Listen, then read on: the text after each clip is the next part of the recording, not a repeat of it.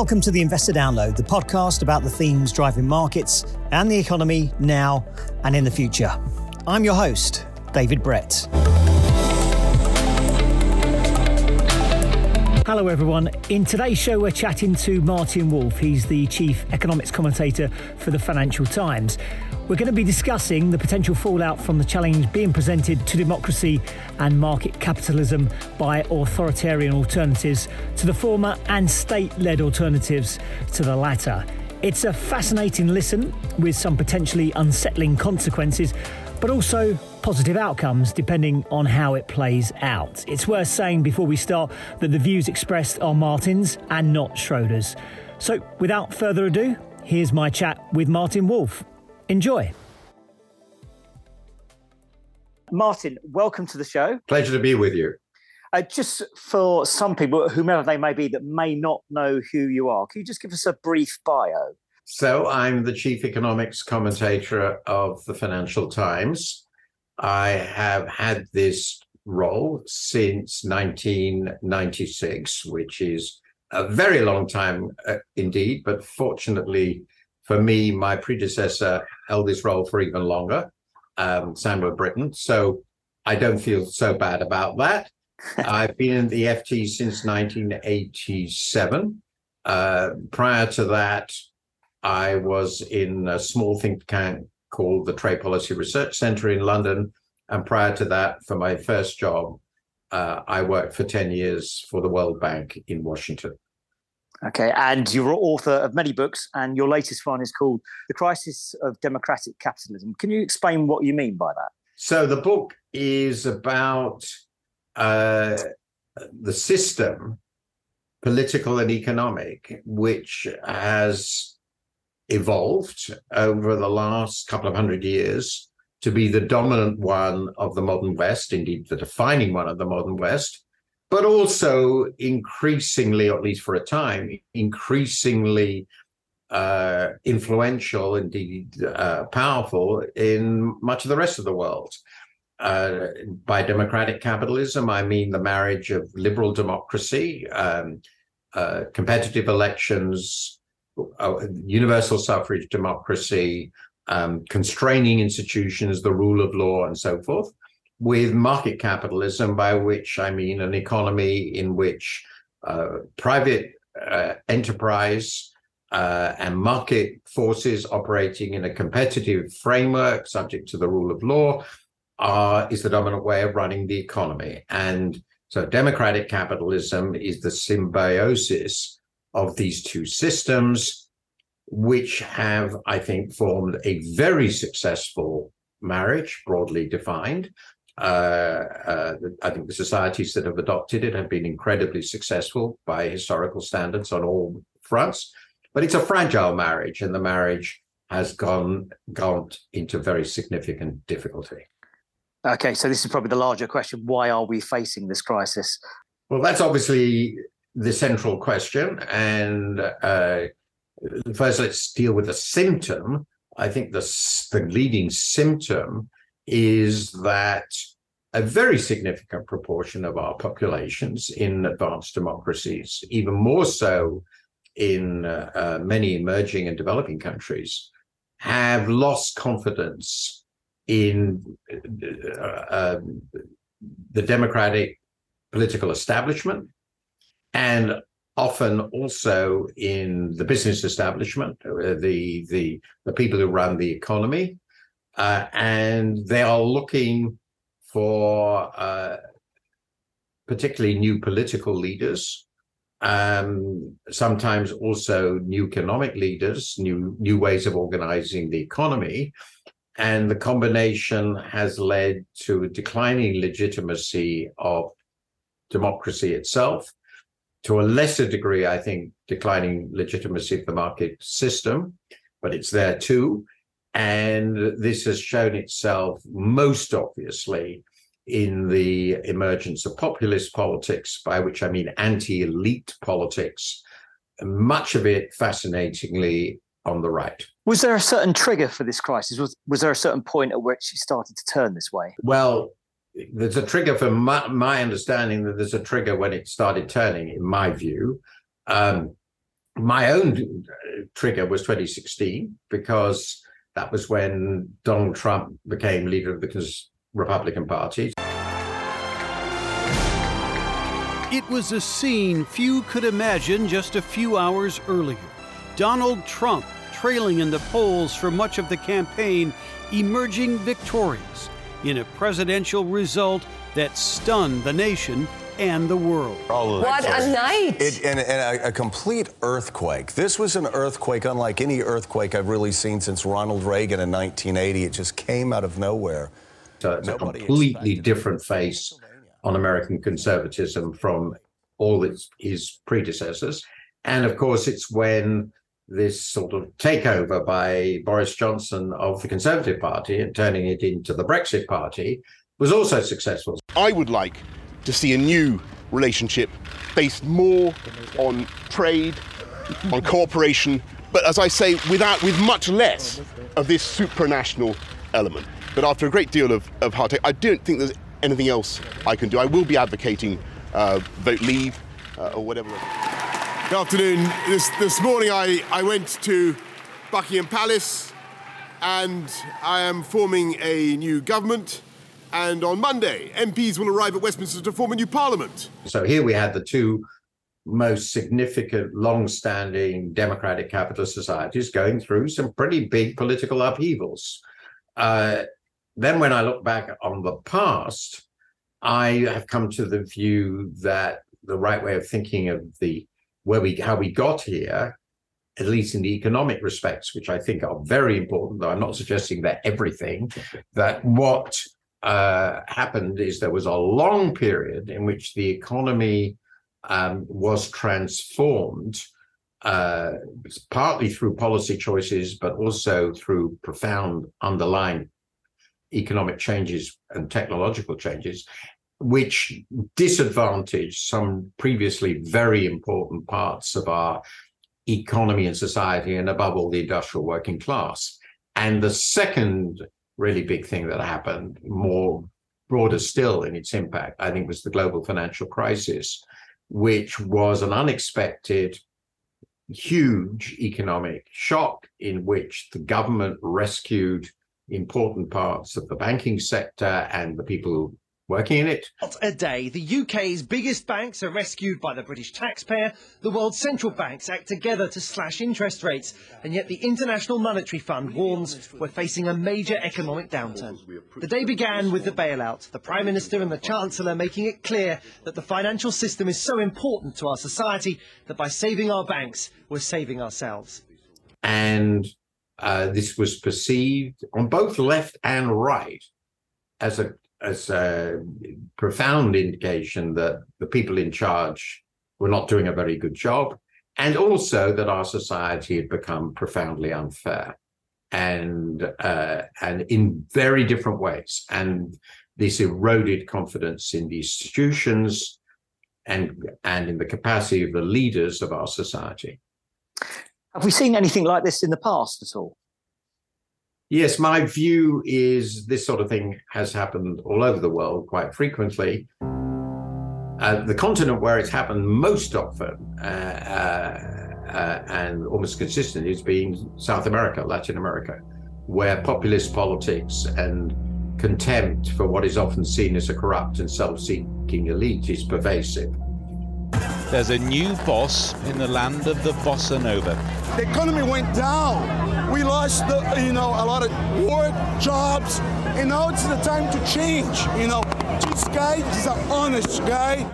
Jair Bolsonaro took a call of congratulations from Donald Trump and promised to make Brazil great again. In European history, the period where populism, like broadly defined anti-elite politics, often in this case with an extreme authoritarian aspect to it, was of course the interwar years, when fascism became such a powerful set of ideas built around nationalism, social, political hierarchy, a leader as almost a demigod, and complete identification of the individual with the nation state. Now, that our period is, of course, very, very different from that, but it's very, very different. But of course, it's also clear that some of the elements we're seeing now in a very watered down and much less ideological and organized way has echoes of that period. On Apple Podcasts, Spotify, or wherever you get your podcasts, you're listening to the Investor Download. Is there anything we can learn from the past, or is it just too different these days? I think we can learn from the past in the following way, that if democratic politics and the normal operations of our market society do not give the vast bulk of our population the sense that they matter, that they are going to have a reasonable life, that their children will have a reasonable life, that they are respected and valued members of society, that there is a risk, more than a risk, a high probability that they will turn to leaders who articulate both their anger and rage, anger and indignation, perhaps better, and offer them in some way validation and something different, something new. If not a new way of doing things, at least a way of getting back at those they regard as their enemies. Do you think populism and democracy can ever live happily together? Absolutely. I came to the view that a simple way of thinking about it, this is not original me, is that all populists are anti-elite. That's the essence of populism. But some populists are not just anti-elite, they're anti-pluralist. What they're saying then is that a significant part of the society are not legitimate participants in society. They have no legitimate role. Those tend to be outsiders of various kinds. On the left, those would include capitalists. On the right, it would tend to be ethnic minorities, cultural minorities of various kinds. They are Remainers in Britain, not really legitimate, and they should be removed from the body politic. Their views should not be respected, and the institutions that protect them, like the legal system, the rule of law, and so forth, should also not be respected. So you've got this phenomenon that is still very remarkable, the famous Daily Mail headline, which referred to the High Court of England, as enemies of the people, because they insisted that a very, very important decision, namely to leave the EU, be ratified by Parliament. Now, I think that's an extraordinary development and indicated anti-pluralist populism in a rather profound way, because it was seen as supporting the Remainers. The anti-elite populism is an important part of political renewal. If the elite fails and is seen to fail, then new politicians and new political voices are indeed required. And the populists, identified populists, may turn out to be an agent of renewal and just what you need. And I think the best example of somebody who talked like a populist, who made arguments like a populist, but turned out to act as a force of profound renewal, was Franklin Delano Roosevelt. This is a day of national consecration.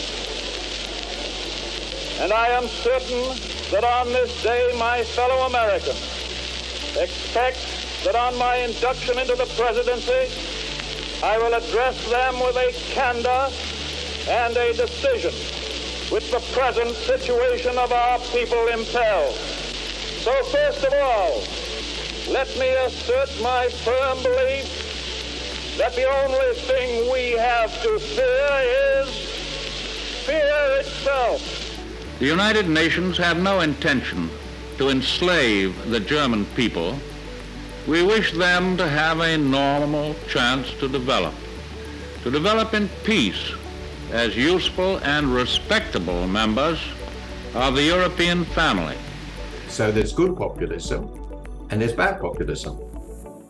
So are we in a cycle at the moment? And if so, at what point of the cycle do you think we're at in terms of populism versus democracy? Well, I think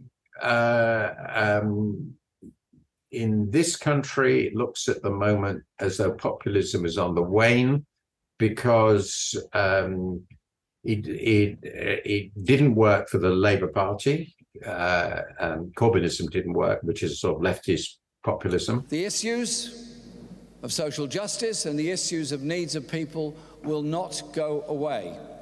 I want to also make it clear that I will not lead the party in any future general election campaign. I will discuss with our party to ensure there is a process now of reflection on this result and on the policies that the party will take going forward. And on the right, neither Boris Johnson nor Liz Truss preserved their credibility. I've got the list here. 45p tax cut, gone. Corporation tax cut, gone. 20p tax cut, gone. 2-year energy freeze, gone. Tax-free shopping, gone. Economic credibility, gone. Mr. Speaker, I am a fighter and not a quitter. I recognise, though, given the situation, I cannot deliver the mandate on which I was elected by the Conservative Party. I have therefore spoken to His Majesty the King to notify him that I am resigning as leader of the Conservative Party. So we've gone back to normal. This has not yet happened in the US, and it still looks very likely that it will continue not to do so. The two leaders of the Republican Party are both in different ways, clearly appealing to populist sentiments in pretty extreme nationalist forms. Today, after 4 years, the people have delivered their verdict. Freedom is here to stay. We fight the woke in the legislature. We fight the woke in the schools. We fight the woke in the corporations. We will never, ever surrender to the woke mob. Florida is where woke goes to die.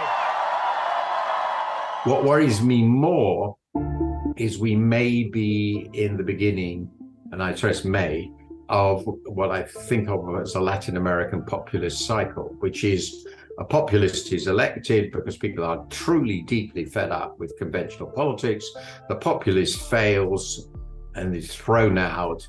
They try someone respectable again, that fails, and they go back to the populist. So partly the reason why another populist, why the respectable person fails, is the economy is cumulatively weakened, and they aren't able to get it back on track. And the country that has suffered most from this cycle of any is Argentina. Thousands of people in Argentina took to the streets of the capital to express their discontent with President Alberto Fernandez. This comes on the heels of gripping inflation and a prolonged economic crisis in the country. Now, protesters marched towards Plaza de Mayo, holding banners denouncing the IMF, calling for better and greater social security. It's a sort of warning tale of what happens when you can't get the country back on track. And if you look at Britain, I think worse than America, it seems to me that we now have, for very many reasons, a pretty weak underlying economy, unable to satisfy people's basic demands for a better life. And if the conventional politicians we're now getting, more cautious ones like Rishi Sunak and Keir Starmer, are unable to do anything successfully about it, and I think it's a very good chance they will be unable to do so, then the possibility is we'll get a new populist who could be worse. Get in touch with us by email at schroederspodcasts@schroders.com or visit our website, schroders.com/the investor download. Against this backdrop right now, we've got the war in Ukraine. Where does that fit into the crisis? Well, I think, strangely, from this point of view, it's helpful. Wars are reality checks in the sense that they're serious business. They're not a game. They're frightening. Now, this is a war that so far directly only affected Ukraine, but it's still an event that involves a war that involves a nuclear power and what looks like a rogue nuclear power under a paranoid psychopath. So this is serious politics. And when politics get serious, you need leaders who people will trust as being effective leaders. I mean, actually, Boris Johnson did pretty well with this issue, but I think it is possible that this epoch of crises we've had the last 3 or 4 years, so after the populist outburst, so COVID, the post-COVID inflation. Let's talk about inflation. And there is some good news. It looks like it may have peaked this summer. The bad news, it remains stubbornly high. New inflation numbers out today show prices still high as Americans continue to spend more than they did last year. If you look at core inflation, so if you take out the volatile assets like the price of gas, you see that inflation is still stubbornly high, and if not, is actually going up in many cases. Then the war and the energy crisis has brought back a real desire for relatively competent leadership. And I think we can see that in America with Biden. He replaced Trump partly because Trump was seen as not having handled COVID well. So this turmoil does create a real demand for competence. But of course, that demand for competence has to be met if the populist tide is to recede. And is this a case of, at the moment, East versus West? Is it US versus China? Or is it something more serious, everyone against everyone? Well, now we're getting into the even bigger picture story. So the rise of demagogic politics in the West is one feature of our world, and it's linked to what's been going on in our societies. And a reason for that, to my mind, very far from the dominant one, has been the other huge story of our time, which is the rise of China. Obviously, in the last 40 years, but increasingly over the last 20, China emerged as a superpower. It emerged with staggering speed. China is the world's second largest economy and the biggest importer. But 40 years ago, it was a poor, largely rural nation, with at least 30% of its population living in poverty. That started to change in 1978, when China launched major economic reforms. One of my favorite statistics is back in 2000, the Chinese economy was smaller than the British one. And now it's not so different in size from the American. That's quite something. It led to massive shifts in global comparative advantage and in trade. It accelerated deindustrialization that was far from the only cause. And it has created a rival superpower, which is an autocracy, a communist autocracy, whatever that means, and clearly with centralized power. So, and it's an ally of Russia, which has become our enemy. The Chinese President Xi Jinping has arrived in Moscow for his first visit since Russia's invasion of Ukraine last year. The visit is a clear sign of support for Russia and its President Vladimir Putin at a time when the Kremlin is under intense international pressure. So the significance of that as a global shift is enormous. And in addition to this, there's the democratic recession, which is worldwide, but also in our own countries. There's the rise of China. There's the impact of the pandemic. There's the energy shock. There's the climate challenge. There are big demographic shifts in all the societies we've been talking about, above all aging.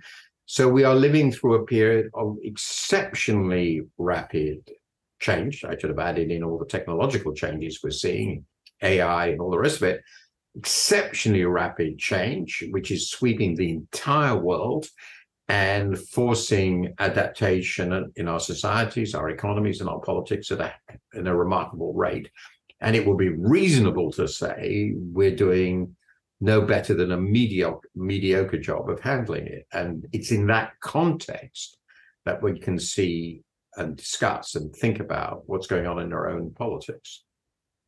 Yeah, and it's a bit poor from that sense, because bear in mind, one of the reasons why China became so big was because they opened up to foreign markets and globalization became a big thing. But it feels like, and it's accelerated during the COVID, but accelerated even more with the war in Ukraine, it seems like we're going back towards protectionism and deglobalization. Where do you think we are in that cycle? We genuinely don't know.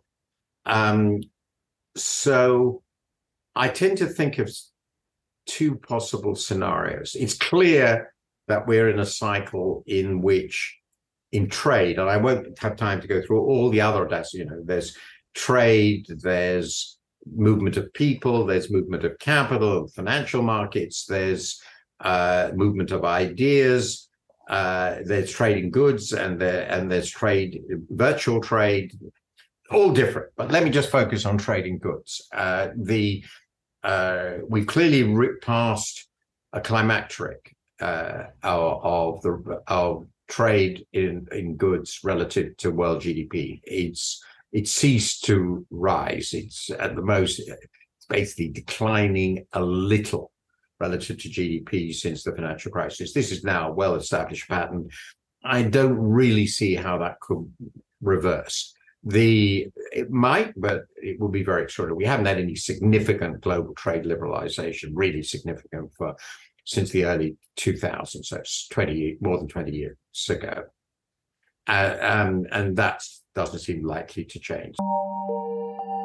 The general sentiment is protectionist. There are security and defense concerns, but this picture will be one in which FDI, foreign direct investment between the West and China, diminishes because of suspicion on both sides. Trade in the most strategically sensitive areas, high-tech areas in particular, diminishes rapidly, as does the transfer of technology in those sectors. Our internet systems get increasingly separated. Our financial systems are separated. So this is decoupling, but it would leave a vast amount of trade in ordinary goods, all the things we buy from China, for example, because they're just cheap, and hand tools and surgical masks and what, that would all continue. And a lot of Western companies that have invested in China will continue to operate there because it's very profitable. And the Chinese companies that are here will mostly continue to operate. But sensitive sectors that I mentioned, I should mention also the internet. It's clearly we're moving against Chinese internet companies because we're concerned about the security of information. So there will be clearly sectors that are pulled out, what I think of as the negative list, and FDI will clearly decline. So we get separation, but an enormous amount of trade at a lower level in goods that nobody thinks of as really important will continue. We'll continue to travel. Chinese citizens will travel here and vice versa. So that would be muddling through as a scenario. But the other possibility is that at some point there's going to be a break, a real separation, even though many countries will desperately want to avoid that, most likely because there's actually outright conflict, or not most likely, very possible. There's nothing like a war for separating countries. Let's look what's happened with Russia. And then suddenly we're in a world where China and the West are no longer talking to each other, and it could be even worse than that. So that's the extreme downside scenario. So far, I would say both are possible. Continuing with the status quo ante, going back to where we were in 2008, 2007 seems inconceivable. But how far the decoupling will go, how deep it will be, how devastating, and its consequences for the world, I think at this stage we really don't know.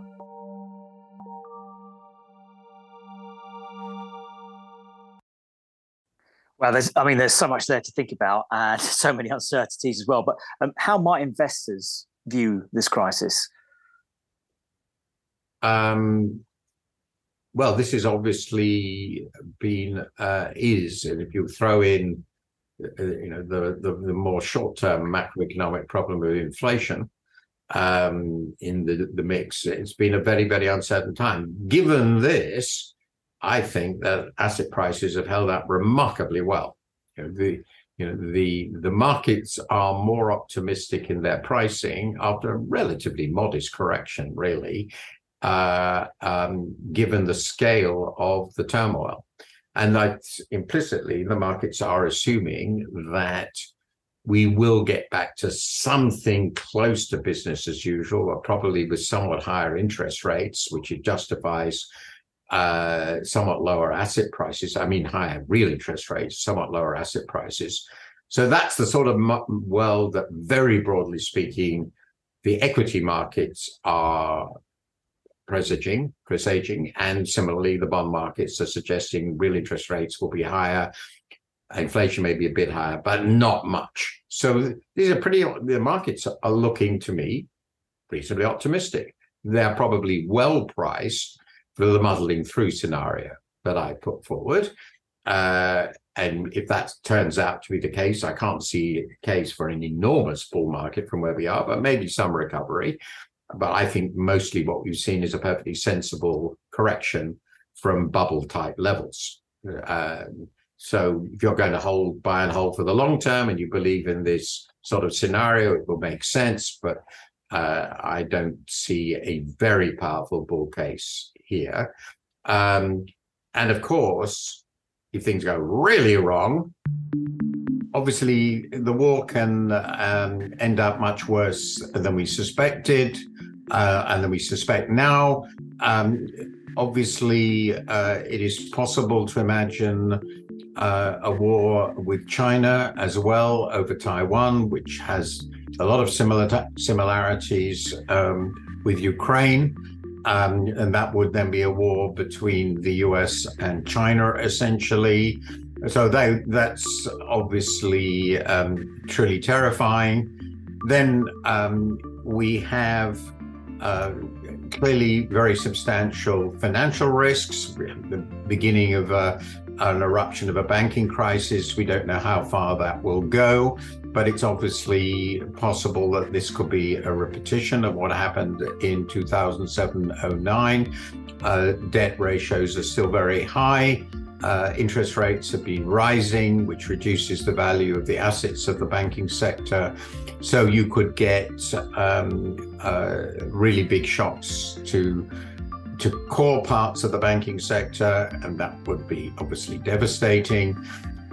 We have, on a smaller end of this, the possibility of serious crisis in the debts of developing countries, which will be less systemic. And of course, we've learned that pandemics are always possible. We could clearly get another one. There have been really rather a large number of near pandemics in the last 30 or 40 years. Actually, the worst one in terms of fatalities was clearly AIDS. It was a very different sort of pandemic from the recent one.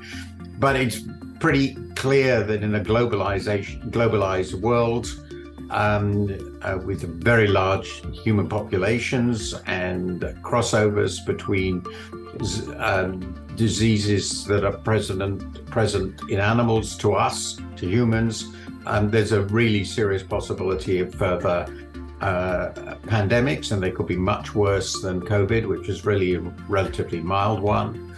Much milder, for example, than Spanish flu, which is the most similar to one in the last century. This sort of thing, this sort of disruption, financial war, financial disruption, hostilities, disease, these things are always possible. And then, of course, finally, we are in a deglobalizing episode, a period of deglobalization, and any of these disruptions that I mentioned could accelerate the deglobalization, as COVID and the war between Russia and Ukraine has already done. And if it gets rapid enough, we could imagine the combination of some sort of slump with protection leading to disasters. So there are some very clear downside scenarios which are quite frightening.